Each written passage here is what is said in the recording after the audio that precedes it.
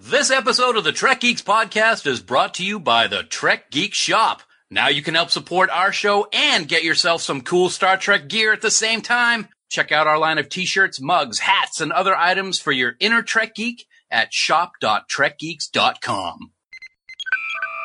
Hi, this is Andy Robinson, Elam Garrick on Star Trek Deep Space Nine, and you are listening to the biggest little podcast this side of the Gamma Quadrant. It's the Trek Geeks podcast with Dan Davidson and Bill Smith. Failure to tune in would not sit well with the Obsidian Order.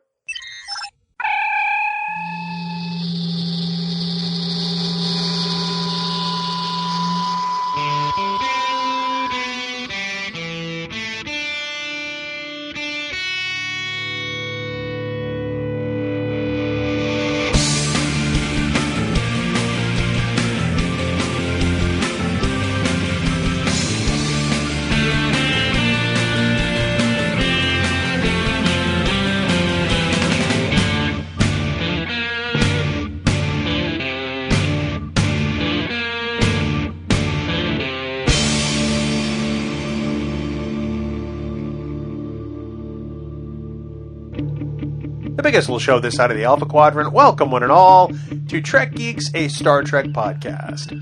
We're happy to have you here. This is episode number 62. And tonight we've got something a little different for you. But before we get into that, I'd like to introduce my co-host, a gentleman who I bring on the show at this point every episode. You know, for most patients his age, I'd administer Retinax 5, but he's allergic to it. He's the visually impaired Dan Davidson. Dan, welcome aboard, and I'm over here, buddy. Over here. Well, you could say thank you. Thank you. Thank you. I think that's the first time you've ever actually referred to me as a gentleman in the introduction.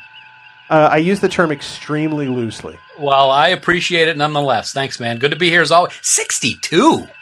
I know. Craziness.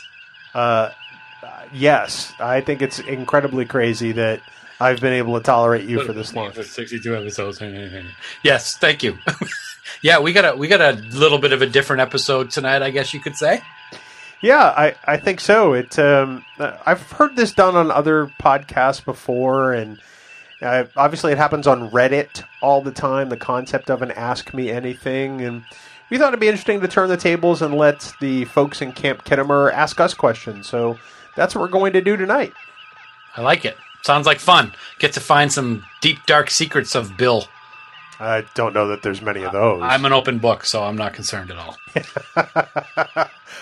You are an open book. Unfortunately for you, it's at the kindergarten level.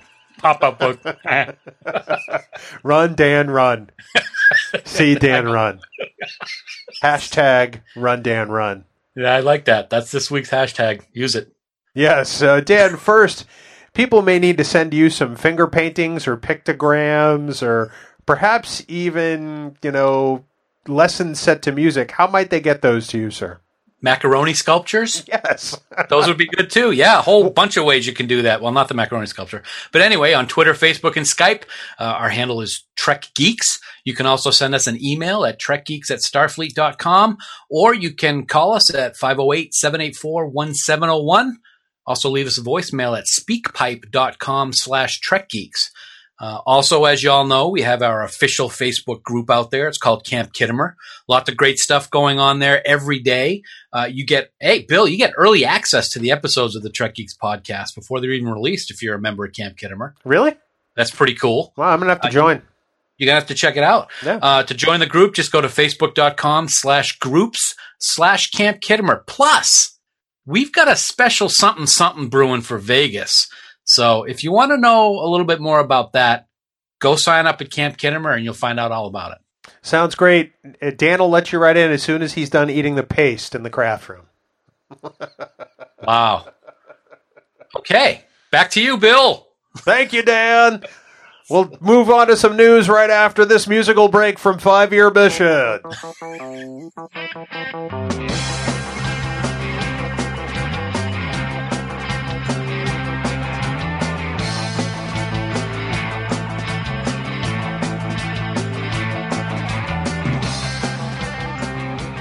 And once again, my friend, it's time for the news from TrekNews.net. Sorry. This just into the Federation News Service. That's good. We're Adam Drosen's 11th favorite podcast. We've moved up. That drops on Mondays. The only problem is we drop on Tuesdays. So, hey-o. Good stuff. Dan, as usual, we like to talk about the latest stories that we've seen on TrekNews.net. Our first stop for Star Trek news and information, and we hope it would be everybody else's. First up this week, it appears that Carl Urban, who plays Dr. McCoy in the new Star Trek movies, kind of has some love for the original Star Trek. It's great. He has a lot of love for the original Star Trek and the motion picture also. Very good article talking about his love of Trek as he was growing up. And a very interesting piece of that article was the fact that he was not contractually obliged to be in this third movie. And it took discussion with Justin Lin. He jumped right on board, and we are happy to see him return as Dr. McCoy. I thought that was great. A couple other things to highlight in this article is he talked about some of his favorite TOS episodes. You'll be very happy to hear, Bill, that one of his favorites is the Corbomite maneuver. Yes. Very smart man. I have a lot of more respect for him than I do for you. Wow.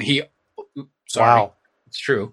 He also likes Amok Time, but I got to give him a little bit of, I got to give him a little, little crap. He could not remember the, quote, episode where Kirk fights the Gorn name. Well, in his own defense. No defense. Well, no, in his own defense, it's not like the title gives anything away about that episode. Oh, that's true. It could have been called the Gorn. And he did know it was a Gorn. He didn't say That's the true. lizard guy. In the suit. Yeah. It was. Yeah, it's a great episode, a great article rather. Recommend everybody goes and checks it out. He talks about the motion picture. He talks about a little bit about Next Generation. It's nice to see that the people that are doing these movies are fans like us as well. It's very nice to hear something like that. I agree with you. I think that it's nice to know that Carl wanted to come back after talking to Justin Lin, because that gives me even more hope and anticipation for Star Trek Beyond than I had even before. Because it says to me that, well, let me back up. He wasn't shy about the fact that Into Darkness was, not what he had hoped for. Mm-hmm.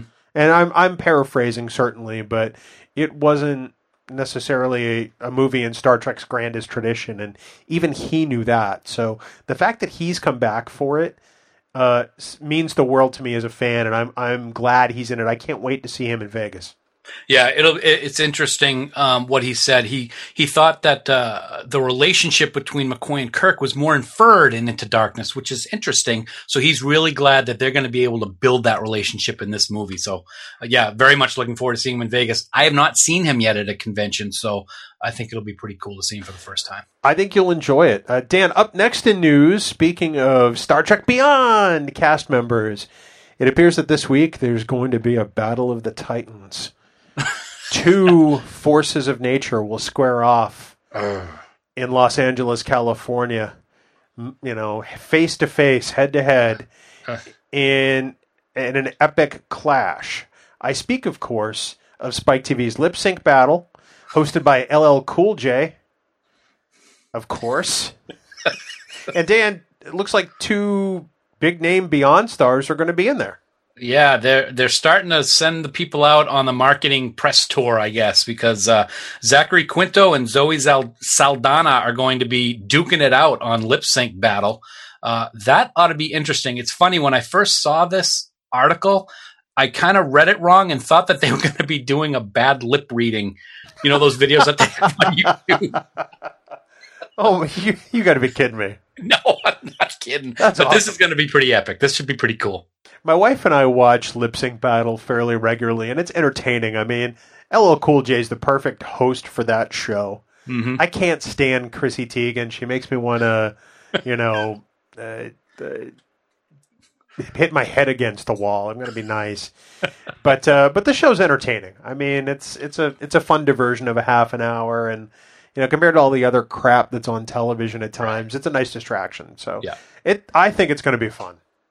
I have not watched the show very much. I've only seen clips here and there, but to be able to see Zachary like rock it out when we're used to seeing him as Spock, that should be pretty cool.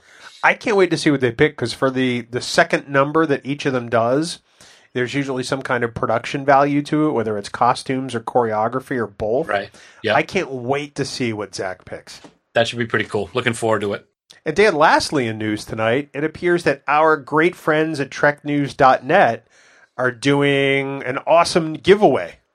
Well, it would only make sense because TrekNews.net is awesome in itself. So an awesome giveaway would only just go, hand in hand. Yeah, they are giving away not one, but 2 copies of Star Trek II, The Wrath of Khan Director's Cut on Blu-ray. Nice. It is awesome. And you don't really have to do much. You don't have to think a lot. So this will be good for you, Bill. All you need to do is add a comment in the story at TrekNews.net of what your favorite scene of Star Trek II was. There's no wrong answer, man. That's awesome. For me, though, my comment would probably be about 200 pages long because the entire movie is pretty much my favorite scene. Very well put. Can't go wrong with that. We got a winner right here, folks.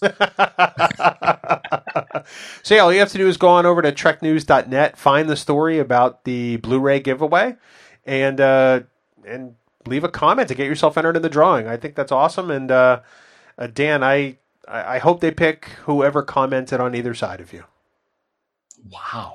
Okay. I know, That's right? Great. Yeah. I know. That is funny. Right. I'm knee slapping, jerk.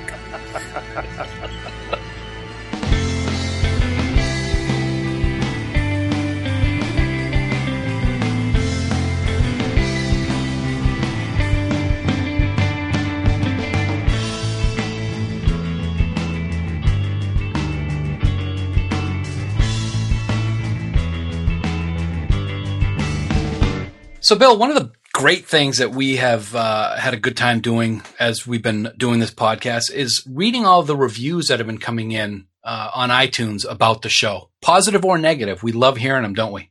We absolutely do. We have to take a moment to thank everybody so far that has contributed a review of the podcast. It's been a huge help. We had our biggest number of downloads in a month ever last month, and that's all directly related to visibility in iTunes. So thank you so much. For those of you who are new to the podcast or haven't yet left a review, do keep in mind that we are doing a quarterly drawing for a $25 Amazon gift card or the equivalent in your country's Amazon store in US dollars, just for writing a review. It's that simple. All you have to do is find Trek Geeks in iTunes, click on ratings and reviews, select a number of stars you want to give us, and then click write a review. It's that simple. And actually, we want your honest reviews. So if it's 1 star, if it's 5 stars, our goal is to make the podcast better. At the end of this month, we'll enter all of those reviews into a drawing for the $25 gift card, and then someone's going to win. And Dan, it's not going to be you for this either, buddy. I'm sorry. That's all right. I would rather read the reviews than add my own, because there's only so much negativity that you can take, sir. Well, for more details, please visit trekgeeks.com/iTunes, and that way you can find out all about how to enter in your review and get placed into our drawing for the Amazon gift card. That's trekgeeks.com/iTunes. Dan, Bill, are you ready to answer some hard, tough questions?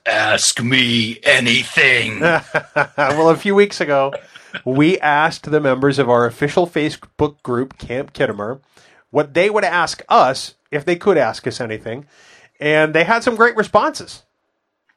They did. We haven't given them any responses yet. No, they had some great responses to our request for questions. We had a list of great things asked of us. What I like about what we're doing tonight is it's not necessarily Star Trek related. It's you and I talking. It's very exciting. Well, and like our podcast, the questions are a mix of Star Trek and our fandom and our friendship, and it's kind of a nice, spread of questions. I think this is going to be really fun. I like it. Well, that said, why don't I pose the first question to you? Okay. You can answer first, and then I'll answer after that. It's from Tony Troxel, and his question is, what is your favorite version of the phaser? That is an easy question for me to answer, but at the same time, I've got multiple answers. Oh, am I not surprised, Senator? Yes. I got to say, the original series hand phaser, non-hand phaser is by far my favorite. The regular one, not the little tiny one that comes off the top of the phaser. Not that one. The real full-sized phaser that they used in TOS. The Type 2 phaser. Exactly. I love that one. I love the way it looks. I like the way it sounds. In my opinion, nothing can beat that. I've always loved that one. I never liked the Next Generation, especially Season 1 phasers. Those I did not like at all. The Dustbusters? Yeah, exactly. If I had to choose a second place version, it would be the phaser rifles that were used in Deep Space Nine during the Dominion War. I always thought those were very cool. Interesting. Yeah. And although it's not a phaser, I always found the TR-116 rifle really interesting. That was the one used in the Deep Space Nine episode Field of Fire, which used transporter technology to fire a bullet instead of an actual phaser beam. And it could beam between walls. That was a brilliant idea. I like that. But TOS Type 2 phaser, man. Hands down. Interesting.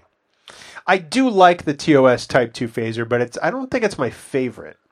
I have to say my favorite is probably the version of the Next Gen phaser that was in Star Trek First Contact.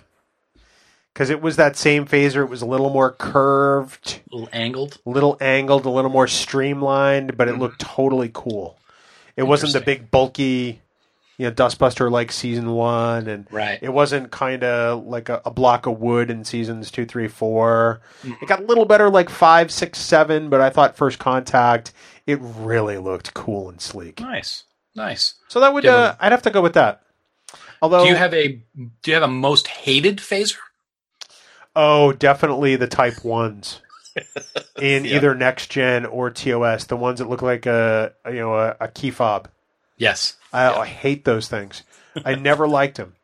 I will say that the TOS phaser rifle has a soft spot in my heart too. I do love that phaser rifle simply because of the way it's retro styling, the way it looks. Yes. And we saw it most recently in Star Trek Continues. It was like, I was crushing on it all over again. Yeah, it was really good to see. I would have to say that's probably a close second, that one. Excellent. So we didn't mention this one, but one that I always found interesting but not to put in my top list was the phaser from the 2009 reboot, how it kind of like spun around depending on whether it was stun or kill. Yeah, I thought that was kind of weird. I don't know if I like it. Okay. I don't like you. Wow. On that, I'm going to move to the next question. Please. This is by a good friend, Trey Womack. He says, if y'all had to boil it down to one episode of Star Trek out of all the series, what is y'all's favorite? If you got stranded and you could only have one episode, what would that be? Wow. That's a hard question because I think my answer is going to surprise you. You might guess that I would say Corbomite Maneuver, or you might guess that I would say In the Pale Moonlight. And if you did, you'd be wrong. The one episode I would take with me, if I were stranded and I could only have one for now and all time, would be Deep Space Nine's Children of Time. Really? Yes. Why is that? Because it tells a remarkable story from start to finish. So the crew of the Defiant gets stranded on this planet. They meet their own descendants and then realize they're faced with a moral dilemma. They can leave and everything gets destroyed, or they can stay and that society gets to flourish and their descendants get to grow and live. So it's leave and disrupt the temporal paradox and kill everybody, or stay and let things stay as they are. Plus, you have Odo, or older Odo, confessing to Kira, Odo in a bucket's love for her. Right. And that is just a fabulous scene, the way that it's played by both Nana and Renee. So there's just so much to love about this episode. The relationships that it forges, the variations and the descendants on the characters that we meet. I could watch that episode over and over again and never tire of it. That's very interesting. I like that. I like the reasoning behind it as well. Thank you. What about you? What episode would you pick? Hands down, without even having to think twice, it would be Voyager's Threshold. Is it because you just want to see Janeway and Paris do it? No, actually, mine is very predictable, I guess, is the thing to say. I would have to take Corbomite Maneuver because I love that episode so much. I've probably seen that episode more than any other episode of any Star Trek series ever. I never get tired of it. I love the remastered version on a level that I can't even describe. It is done so well. I like everything about that episode, and I just will never get bored of it ever. Well, I think the best thing about that episode is that, and we've heard this batted about before, either on our show or maybe even Mission Log, excuse me, that this is who we say we are. Mm-hmm. Exactly. It's if humanity has evolved, then this is who we must be in the future. And don't get me wrong, I love that episode. It is probably one of my all-time favorites. Mm-hmm. But if I had to pick one, I don't know, Children of Time just rubs me the right way. Although you can never go wrong with Corbomite Maneuver. Come on. True. You would never guess what one I almost chose. Well, obviously it's not Threshold. No, it's not Threshold. But I was going to choose a Voyager episode. Were you really? Timeless. Love that episode. The 100th episode? That's the one where the Voyager is frozen in the ice, and it's Harry's, trying to go back in time and change it. I've always liked the idea of that episode a lot, to see how it changed him in such a bad way over the course of history and how determined he was to set things right. I've always loved that episode. Interesting. Yeah. Yep. We may have to delve in on that episode one of these days. Oh, I think so. I think that's a definite see it, first of all, but also we could do a whole episode on that one. It's great storytelling. Good to know. All right. Well, Dan, moving on to the next question from Ryan Albaugh. Do you have any favorite Trek references outside of the mainstream Trek world, such as Free Enterprise, Galaxy Quest, Fanboys, Star Trek themed TV shows, etc.? It took me a while to think of what I would say for this question. And for the longest time, I would say I did not have any favorite Trek references. Then after the unfortunate passing of Mr. Rickman, I went back and watched Galaxy Quest. And that is such a remarkable piece of Star Trek reference that is what I would now consider my favorite one, if I had any. Great movie. It's done very, I think, respectfully to the Star Trek genre by, even with its comedic points and how it's kind of quote unquote making fun of it. I just thought it was brilliantly done. I also, however, would also say that all of the technology that we have today, which is 100% due to Star Trek, is something that I always think about in the mainstream world, such as cell phones and iPads and stuff like that. Interesting. Yeah. This one was tough for me because most of the references I like are kind of obvious and in your face. So, like, anytime Family Guy breaks out a Star Trek reference, it's gold. I mean, it did in the pilot for Family Guy, for example. Mm-hmm. But, I love things like parodies of Star Trek. So, like, in Living Colors, The Wrath of Farrakhan is hilarious to me. Yeah. That's probably one of my favorites right there. Or if you look back at, like, Saturday Night Live when John Belushi was playing Captain Kirk, that's a great one. So I'd have to say I love those, but even Patrick Stewart on Saturday Night Live doing Love Boat: The Next Generation, which I thought would have been fabulous. So I'd have to say those are mine. Okay. All right. All right. I like that. Kind of bleeds into the next question a little bit, actually, I think. I don't think so at all. No? All right. Well, then shoot it up, man. That's my read, isn't it? Yeah, it's your read. Oh, okay. This comes from Charlie Mulvey. And he asks, what are some of your favorite Star Trek comedic moments?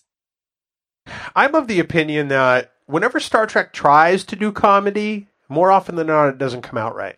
Mm-hmm. The best comedy in Star Trek is that which is very sublime. Very just eased right in there just barely. Mm-hmm. So for me, really, The Trouble with Tribbles is probably my favorite Star Trek comedic moment because it's lighthearted, and specifically most of the lines that Shatner has with regards to Commissioner Barris. The what? The what? I have guards around the Klingons. I have guards around the storage compartments. Storage compartments? Yeah, all of that. I think that it does that exceedingly well. Mm-hmm. In other series, there are much smaller moments. And I think that probably one of my favorites, I want to say it's in Next Gen's The Nth Degree, where Barclay becomes part of the computer. I could have this wrong. It's one of the Barclay episodes, but I'm sure someone will remind me. And Deanna is telling the senior staff that, Barclay hit on her last night.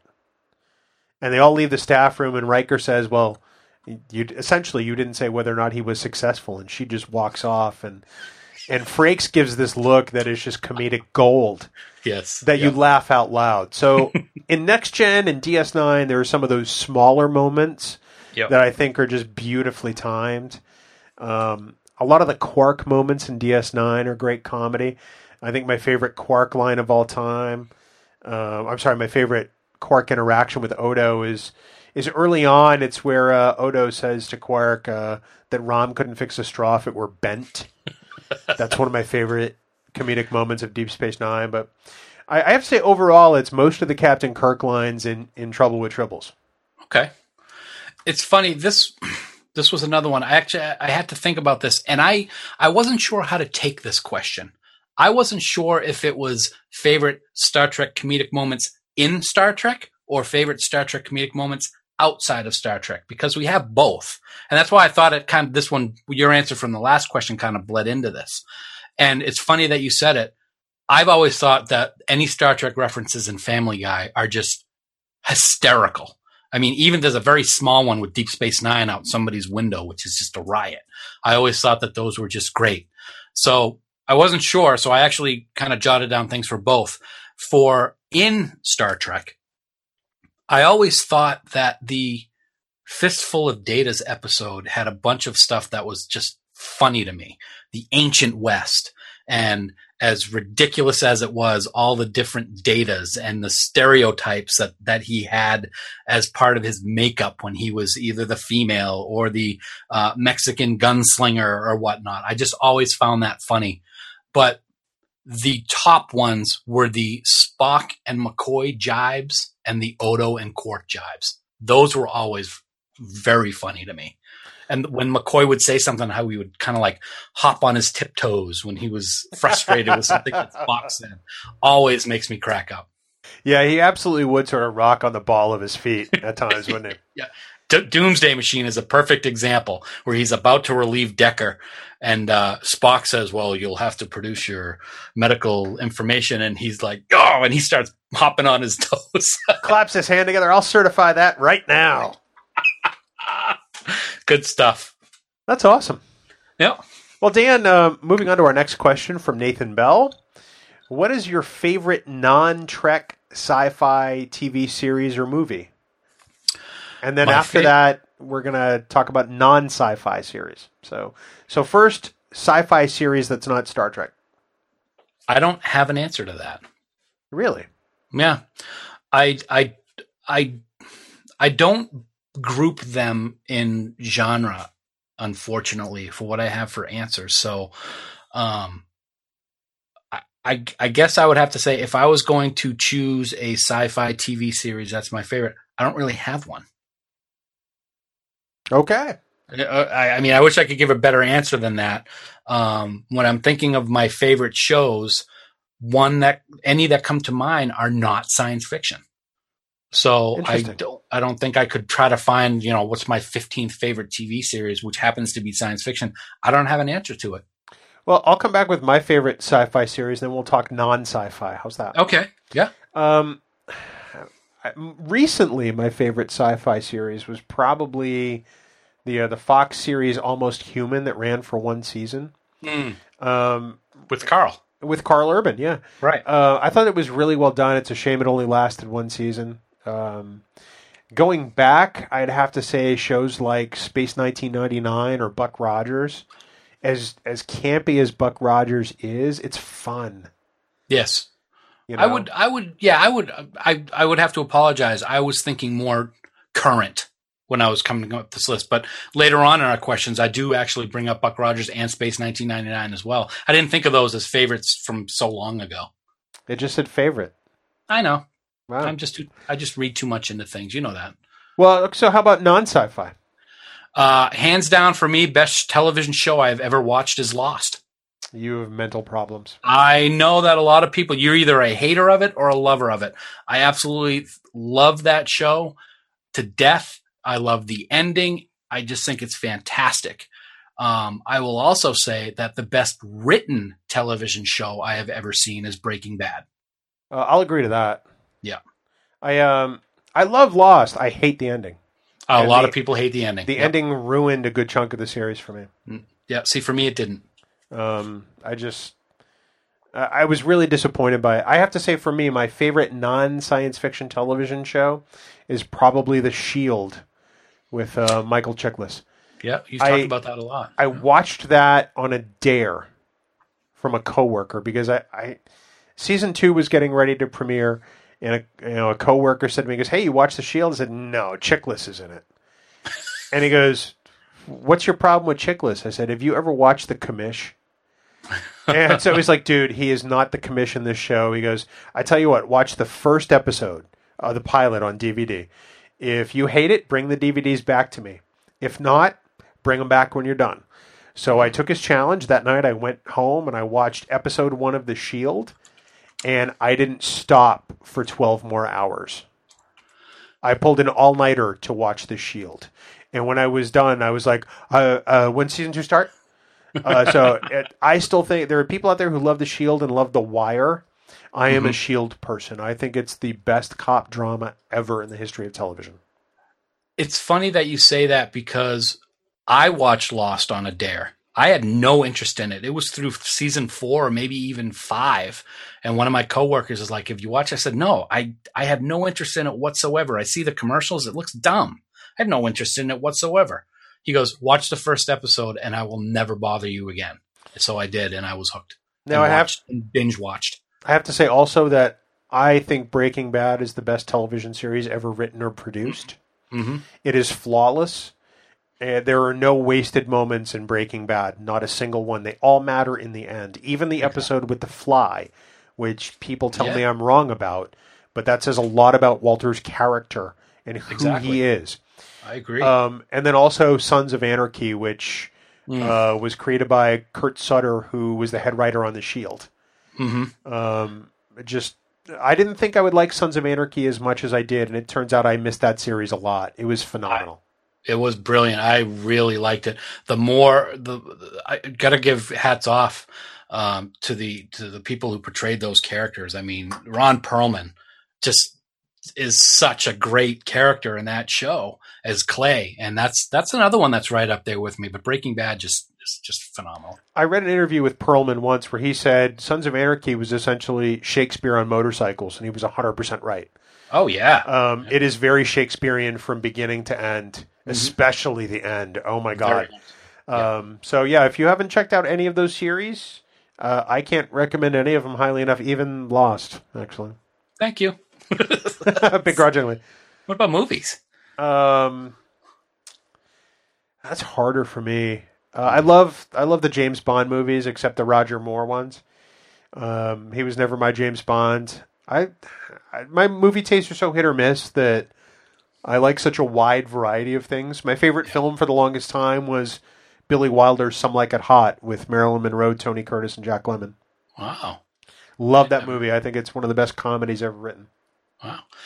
My favorite movie of all time is Jaws. I don't think I knew that. I have probably seen that movie without joking 400 or 500 times. Wow. I love that movie. I never get bored of it. I know every sound to that movie. When I was growing up, I worked in a video store, and some days I would work from 10 in the morning till 11 at night, just a full day shift. And we would watch Jaws, or we would have it on over and over and over and over again every minute of the day we would have that movie playing. It's something I've just always loved. Wow, that's pretty Yep. cool to know. I learned something Yep. today. I don't know if that's sci-fi or more horror, but I really like that one. Another one that's right up there for me is probably one of the best written movies is Patton with George C. Scott. I used to watch war movies with my dad growing up, and Patton was always one. The Naked and the Dead, that was a great movie with Cliff Robertson. The John Wayne movies, especially Back to Bataan. My dad was a Marine, so that was one of his favorites. But Patton absolutely stands out. Great. What about sci-fi? I know you said that you don't. It's a little harder, but do you have a favorite-ish sci-fi?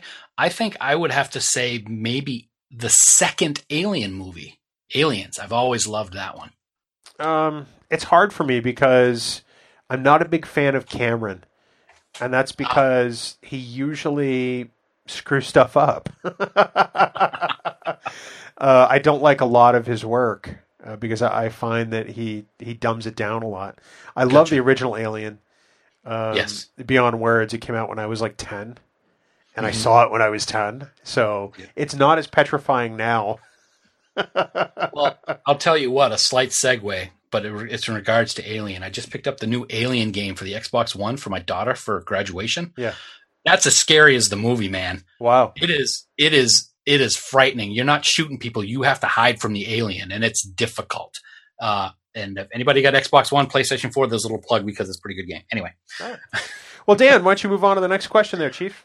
Yes, Leah Hale wants to know, how did we become friends, and did we hilariously berate each other from the very beginning? I'm going to take the second half of that question first, and that answer is essentially yes. Absolutely. The first half of the question is, and I don't care saying the name because neither of us worked there. Right. We both were tech support phone reps at Fidelity Investments starting in the mid-90s. Dan had been hired months before I was. And one of my first days on the job, I had to sit with him and observe. I had to listen to him take phone calls with customers, supporting the product and addressing their problems. And I was glad that they paired us up together because he had Star Trek stuff in his cube and I could relate to that.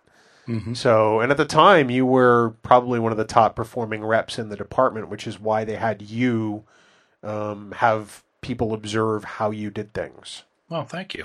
I appreciate that, buddy. I wasn't complimenting you. I was making a factual statement of the events on record. Okay. Golden headset. That's right. The Golden Headset Award. That's right. Fun times. That's sort of the thumbnail sketch of how it happened. Do you have anything you want to add to that? No, it's pretty much spot on. As a matter of fact, in the notes for this episode with that question, I literally typed, Bill, I'm going to let you take this one. You tell the story a lot better than I do. That's because you don't remember, do you? I don't. I just remember some guy sitting next to me. I'm like, oh my God, he smells like feet. No, I'm just kidding. No, we hit it off right away. And I think that Trek is that icebreaker that happened before we even sat next to each other. Yeah. Because I had the stuff on my desk and we instantly hit it off and have been friends ever since. Of course, we do have the infamous Enterprise dropping scenario, which happened at Fidelity. We're not going to get into that. I don't want to open all the wounds. We're not going to get into that, although I had to bring it up. But no, it's been great since that first day. And yeah, the berating is part of the fun and what makes our friendship so special. We have a great time doing it. If you folks could see half the stuff that we say to each other on a daily basis in Messenger, you probably would think that we were mortal enemies who wanted to kill each other. They would all unfriend us in a heartbeat, except for Dan Garcia, who actually has the next question. Yes, he does. Did you like that segue? That was you're the segue master. Thank you. Don't try this at home. But Dan's question, our good friend Dan Garcia, what was your guys' first Star Trek toy or collectible, and do you still have it? I love this question.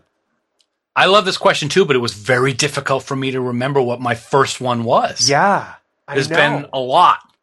And I don't think it was a toy was the first thing that I collected. I recall starting the first when I really got involved in Star Trek, which I have to thank my brother for, and he did collect stuff. He had posters and he had the old Star Trek blueprints that came out in like that leather like case.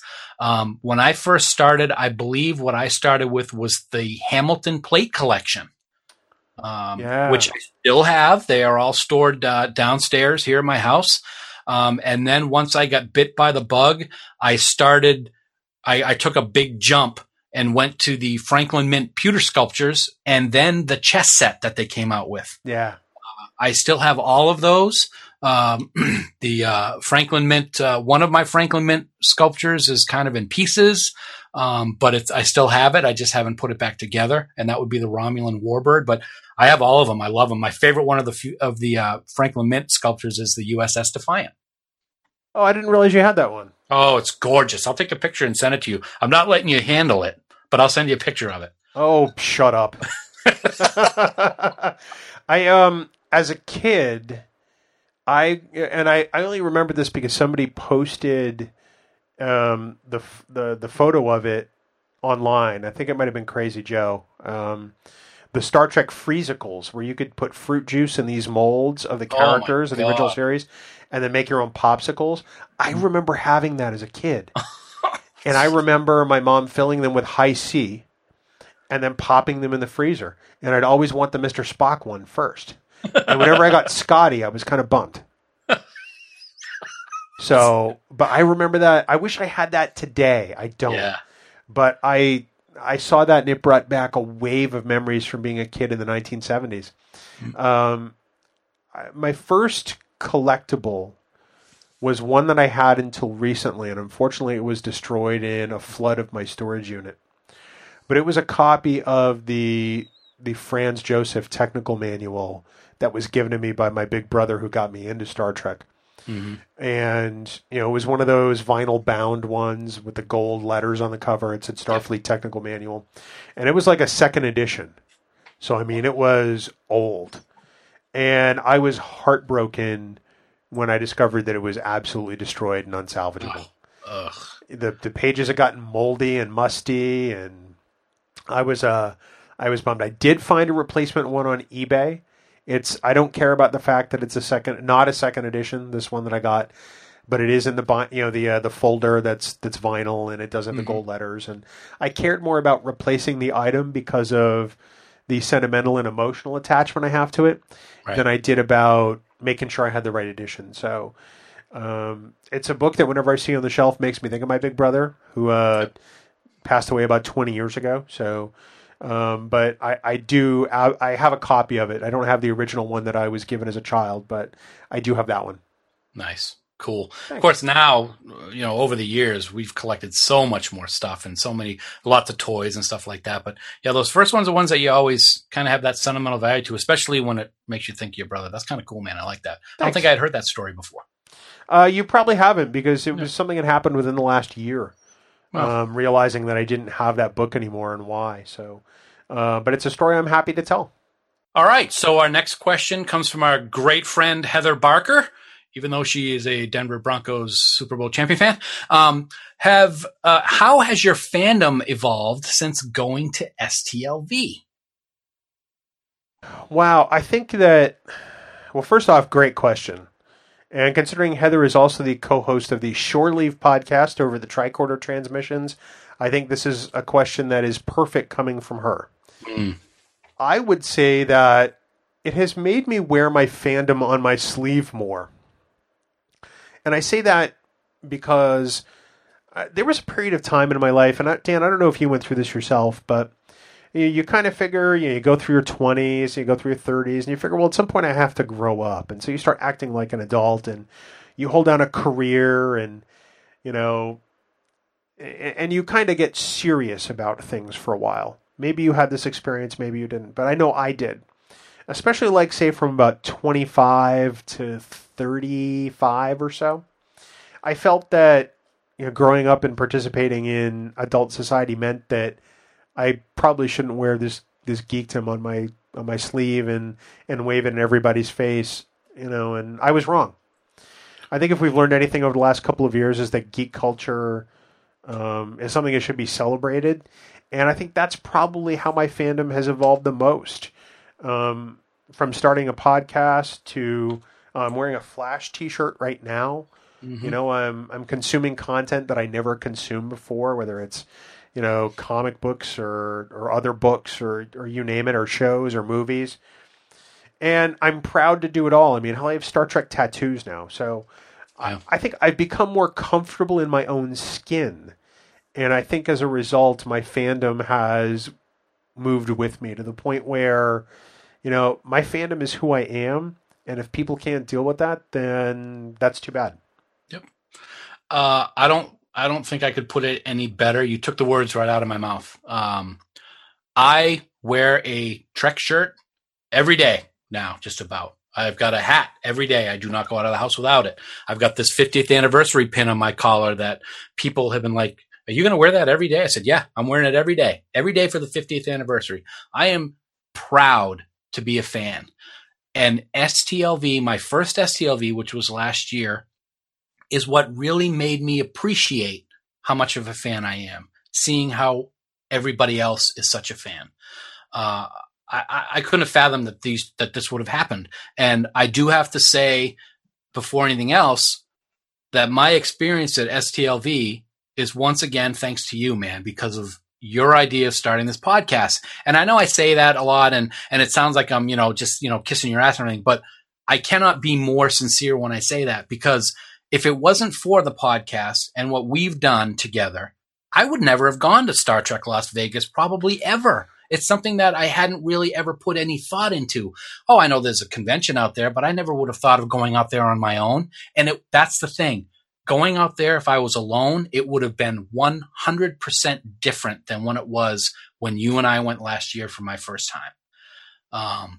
What made it so very special for me was those new friendships that we made. Heather's talked about this actually several times, and she's talked about it in her podcast. The friendships that you make at STLV are forever friendships, and it makes me look forward to the next STLV and then one after that and the one after that.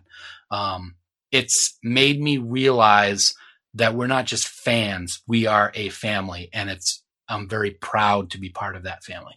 I couldn't agree more, and I heard Heather refer to it once. I think it was the year before last. I think it was the year before you started going.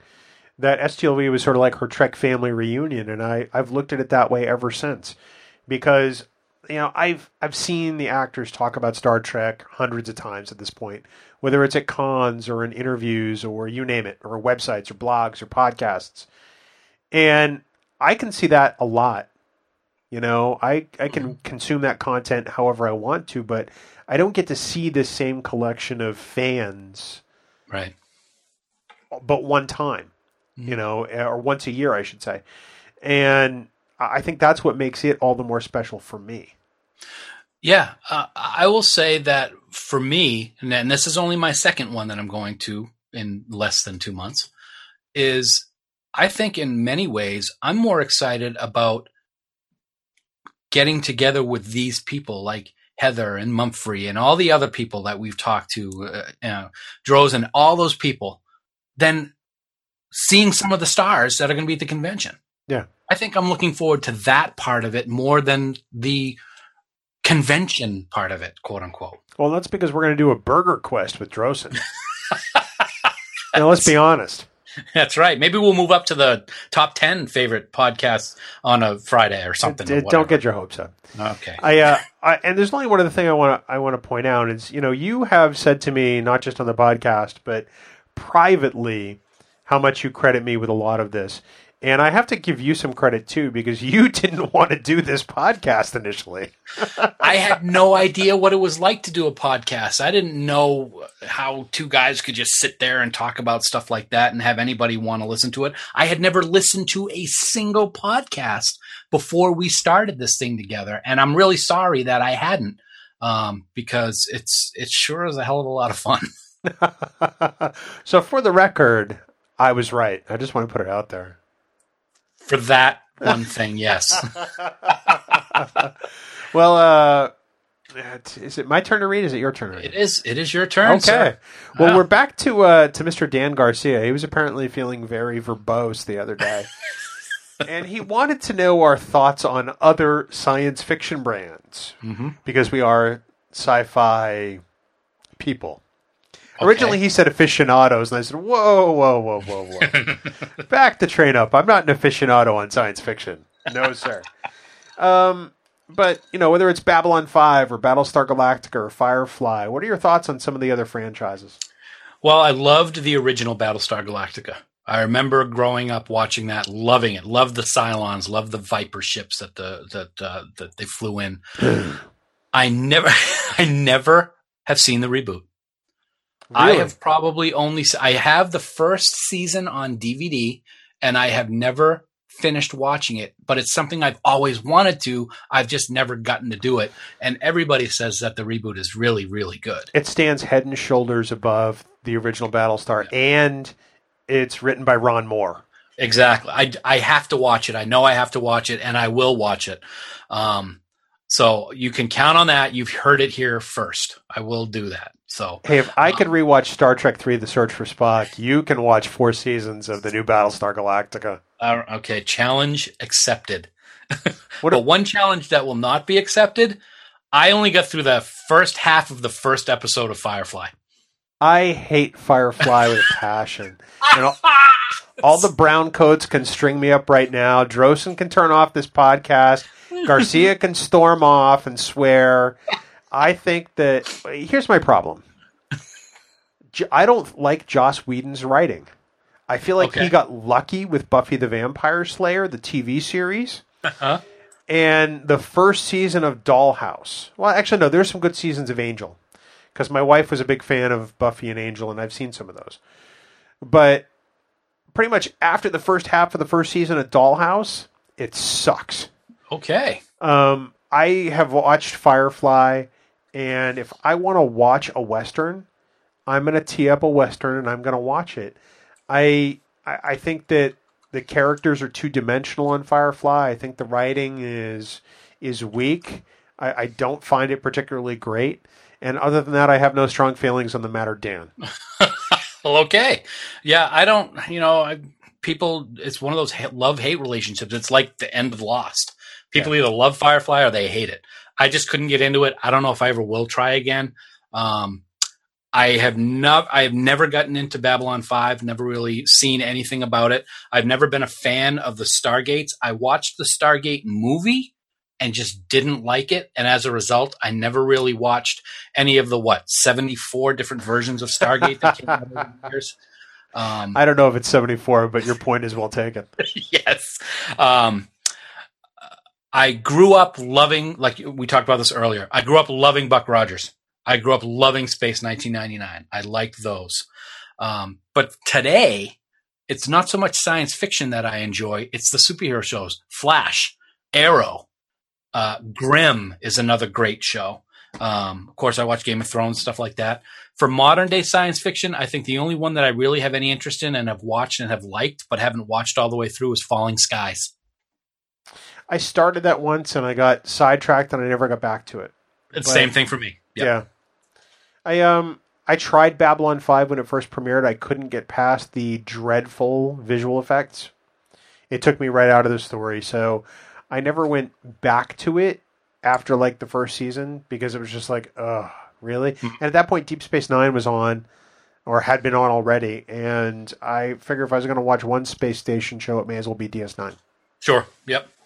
Cool. I think, wasn't the guy who played Tomahawk in Babylon 5? Andreas Katsoulis. Yes, he was. Yes. Yep. Oh, okay. See, I do know something about it then. Anyway. Huh. Okay. And then the guy with big purple hair, I think, is something else I remember, but I don't know. Got nothing. Okay. Next question comes from Chris Condon. And he says, or he asks, has anything you've learned from Star Trek changed or informed your views in politics, life, or whatever? Some of the best Trek has something to say, even if it's bonk bonk on the head sometimes. It does. And Chris, thank you for the question. Thank everybody for the questions, actually, but in particular this one. It has. We grew up at a time where you and I, as children of the 70s, weren't much past the 60s. And even in the Northeast, there were still some prevailing mindsets with regard to bigotry and racism to some extent. And I think that Star Trek went a long way for me in teaching me the value that everybody adds to society, regardless of how they look or how they speak or whatever. Let that be your last battlefield is really bonk on the head, but it really does a great job of driving the point home, especially when you're a child in the 70s. That and kind of the Savage Curtain too, when Abraham Lincoln comes aboard the Enterprise and notices Uhura, that kind of thing.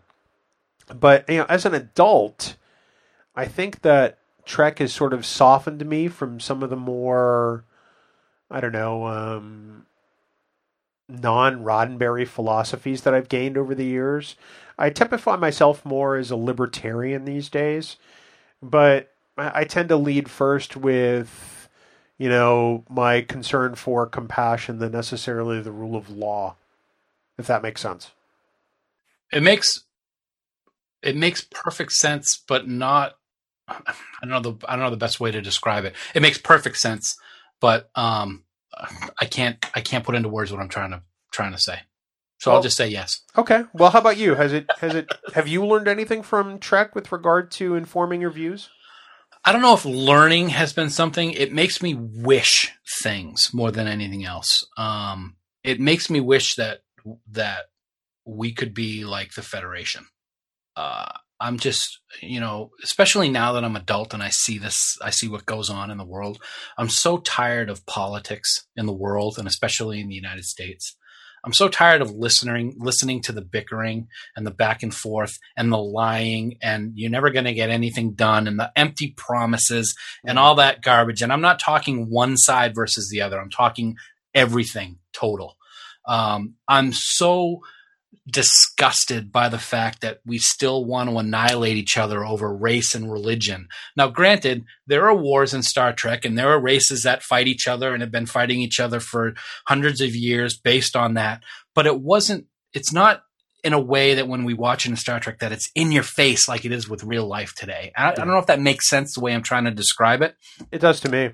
But Gene's vision was one of hope. And that's what Star Trek is so good at, is the hope. You don't see the things that we have to deal with now. And that was 50 years ago, Gene had this vision. And it's been 50 years worse of what we've been seeing in real life.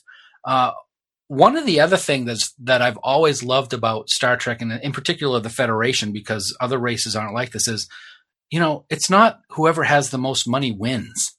I love that philosophy. We're too greedy. Money rules everything in this world today. Money runs governments. Money allows people to get governments to do what they want. The more money you have, the more influence you're going to have and the more you're going to be able to do. Federation doesn't have that.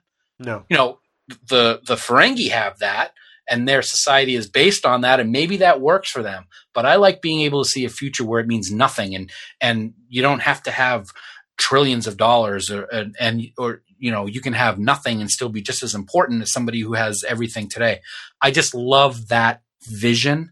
I don't know if that answers his question completely in terms of has it, changed my views in politics or life in general, but that's what I thought of when I read Chris's question.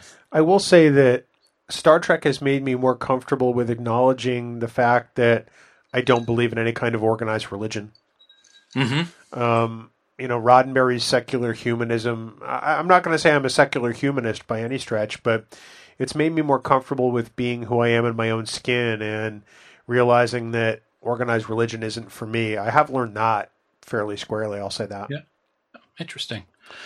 All right. Well, that's cool. I mean, I think that was the most thought-provoking question. We have one more question, but I think that was the one that was the most thought-provoking. The last question, I think it's your read, isn't it, man? Yeah, we'll get to this one real quick because we have a question we're going to ask each other, and yes, we're coming up on time. But Mike Medina asks, what are some of the tendencies of Trek production that you really disliked? I wrote off 4 real quick, and I'll read them real quick, and we don't have to go into detail. I don't like what the Voyager writers did to the Borg. It made them complete wusses. I never liked that. The idea of killing off Data for no reason in Nemesis is one that still bothers me to this day. I thought it was a wasted death. I thought that killing K'Ehleyr off was a mistake. I thought there was huge potential for stories for her later on in Next Generation, and it was a shame that she was killed off so quickly. I understand why they did it for that storyline, but I thought they could have done a lot more with her character later. And I really did not like what they did with the romance factor on the later seasons of Deep Space Nine. Jadzia and Worf, Ezri and Julian, and specifically and especially Kira and Odo. Interesting. Yeah. My answers are more technical for the most part. Mm-hmm. I have always hated the soft focus on female characters in the original series. It drives me crazy. I understand it was to make them look prettier, but they're pretty already, let's face it. Yep. They're on television. I never liked that technical aspect and the fact that they would, single those performers out like that. And then notably, I hate the Voyager quick fix, as I refer to it. How they would do 41 minutes of, story and then 30 seconds of wrap up and the episode's over. Right. Hey, we fixed the problem. Back on course to Earth. Hate that. Yeah. Ugh. So I think those would probably be my answers. I that's part of the reason why I have such a hard time getting into Voyager, honestly, is because they did that. That is what I give as the number one reason for my not dislike of Voyager, but for it being one of my non-favorite Trek series, is because of that quick bang. Yeah, and over like that. So yeah. Well, Dan, we each have come up with a question for the other. Yes. That neither of us knows the question for. Mm-hmm. So let me ask you a question. Okay. A question I don't know the answer to and that you have not heard before today. Okay. Where did you and your wife go on your first date? Well, that's a funny story. We met in Rhode Island at a friend's house, and we finally decided to go on a date. I drove up here to Maine. I was in Nashua at the time. Drove up here. We went out to dinner at a restaurant up in Freeport. And then we went and saw Men in Black 2. Wait, you took her to see Men in Black 2 and she continued to date you? Yeah. Is that what I'm getting from you? That's what you're getting. Yeah, that was not a good movie. But of course, Men in Black was so good that, in my opinion, I love Men in Black, that it was exciting. We went to a theater in Falmouth, which has since closed, which is now reopening again, which is kind of odd. But yeah. Interesting. Yeah, I got the whole story about how we met. That could be a whole episode in itself. It's quite the nice love story. All I can hear are violins. Yes. Now you have to answer that question too. We have to answer each question that we ask each other. I don't think we have time for that. Okay. All right. Well, then I'll jump to my question. Yes. And that is that we both have been involved in IT for the better part of 30 years. Yeah. Give or take. Give or take. If we weren't involved in IT, what would you consider to be your dream job? Oh, wow. That's a great question. I have I have no schools. I have no skills with tools. So even though I watch a lot of HGTV in my downtime, there's no way I could help renovate houses because I would saw off my hand. Mm-hmm. As much as I would want to probably cook for a living, but I would hate working nights all the time. Yes. Because I take great joy in making things. You've seen some of the things I've grilled. Yes. On Facebook. Elaborate things to some extent. It's not just burgers and dogs. I mean, mm-hmm. I do all kinds of things with my Weber grill, and it's a creative process for me, and it's one that I enjoy from start to finish. So I would probably try to do something like that, maybe a food truck. Nice. Something that allowed me to still enjoy what I do. Right. And pretty much set my own schedule. Yeah. This is Bill Smith, and we're rolling out. Yeah, I could just see that. And actually, I will answer your first question. My wife's on my first date. So I was sicker than a dog. And I had been at my sister's house in Georgia for Thanksgiving, and I was flying back. And that night, I was to meet the woman who would become my wife for our first date at a Mexican restaurant. Mm-hmm. And hours before that, I had upset stomach. I was, nauseous. I was perhaps making more trips to pay homage to the porcelain goddess than perhaps I wanted to, but yet I still went on that first date, and I had Mexican food, and I paid for it the entire week after, just so I could go on that first date. And it was my last first date, and I'm glad I went. We went to a Mexican restaurant called, oh God, the name just slipped out of my brain. It's in Manchester, New Hampshire. It's it's not important as what it is, but it's my wife's and my restaurant. Nice. That's a good story. So, excellent. And if you weren't doing what you're doing now, what would you be doing? Easy. I would want to be a play-by-play announcer on television for the Boston Red Sox. They're my team. I know a lot about baseball. I tend to have a photographic memory with stats, and I have always loved that relationship that the play-by-play and the color guy have on our local NESN. So I would want to do it for a team that I really love and root for.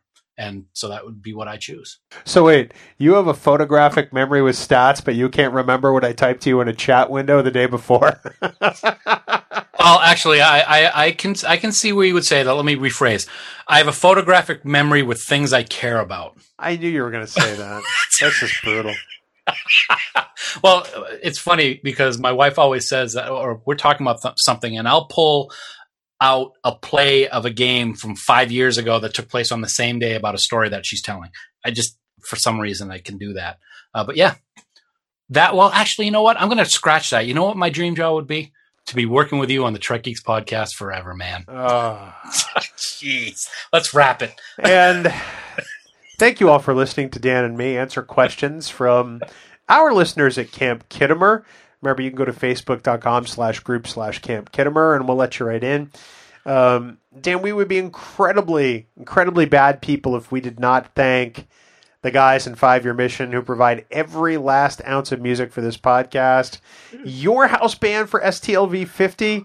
I see you chomping at the bit, so let's get your Farkism out of the way. No, I wasn't going to say so much that. I'm so excited they're the house band. So excited, in fact, that the other day I just decided to watch one of my favorite episodes. It was so great. It was this weird-looking guy running around the halls of the Enterprise, really funny, and he's kind of like bouncing his wrists.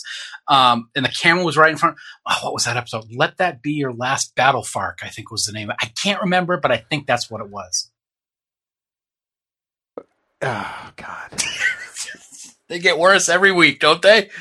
The worst part is, no, I wasn't thinking about that at all. You know what I was thinking? You sold that so poorly. Why don't you tell people what's coming up next week? What is coming up next week? Oh, we've got another See It or Skip It, folks. We had a blast with season 1 of Voyager. So we are going to do See It or Skip It for the entire Star Trek The Animated Series run. And it is going to be a blast. We can't wait. We're going to be joined by our good friend Jeff from the Tricorder Transmissions.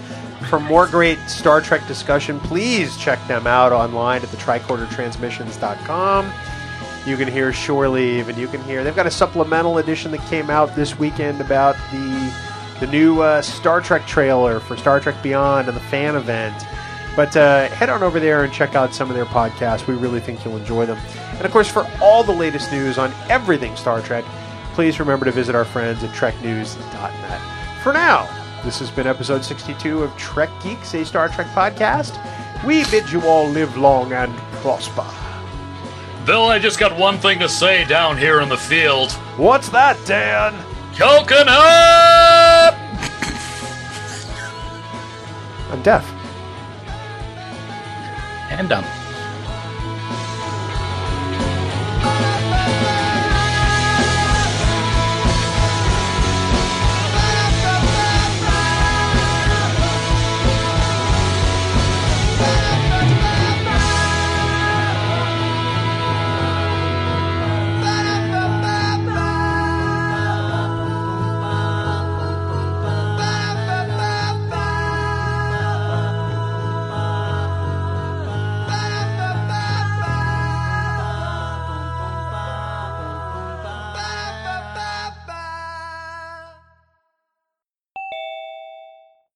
What's up there, Slappy?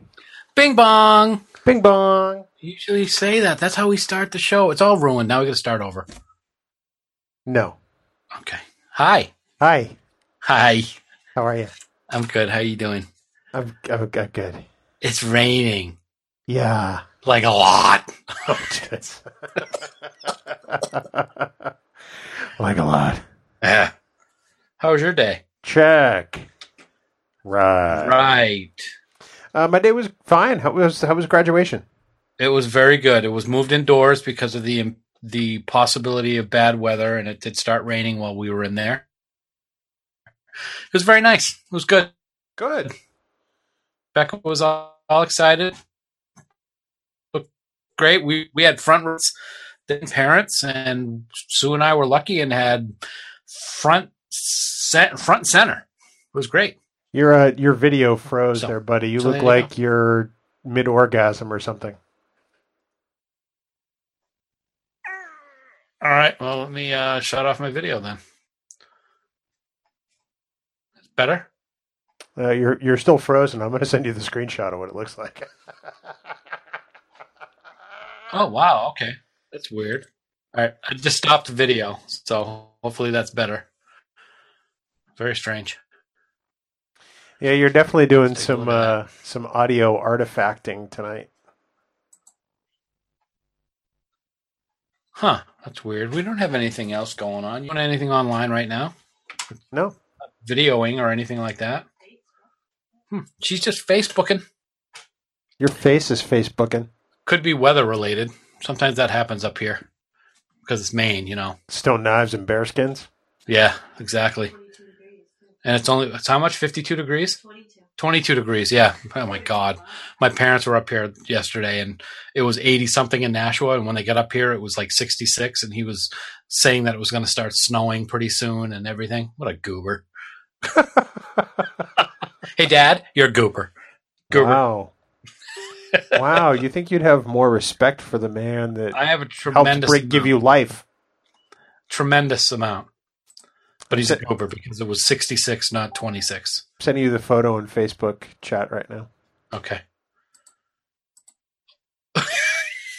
I just put the ring on. Or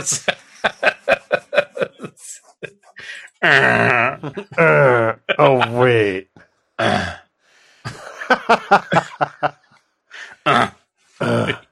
What you drinking tonight? Melonhead. Excellent. I'm going to turn video on again, see if that helps. If it's any better.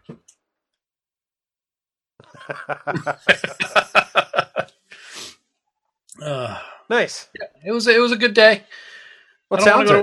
I don't want to go to work tomorrow. Oh, no kidding, man. Me either.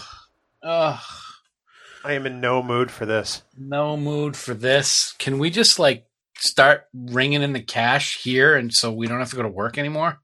Ring in the cash where? On the podcast? Yeah. You realize that 99.99% of podcasts don't make money, right? We're that 0.01, baby. Cha-ching. No. No. Not with this voice, and definitely not with that executive producer.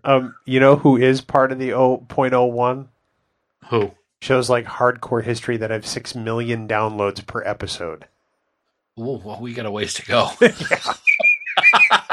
So, well, let's get on it. Let's get some new ideas going. Come on, Mr. Man.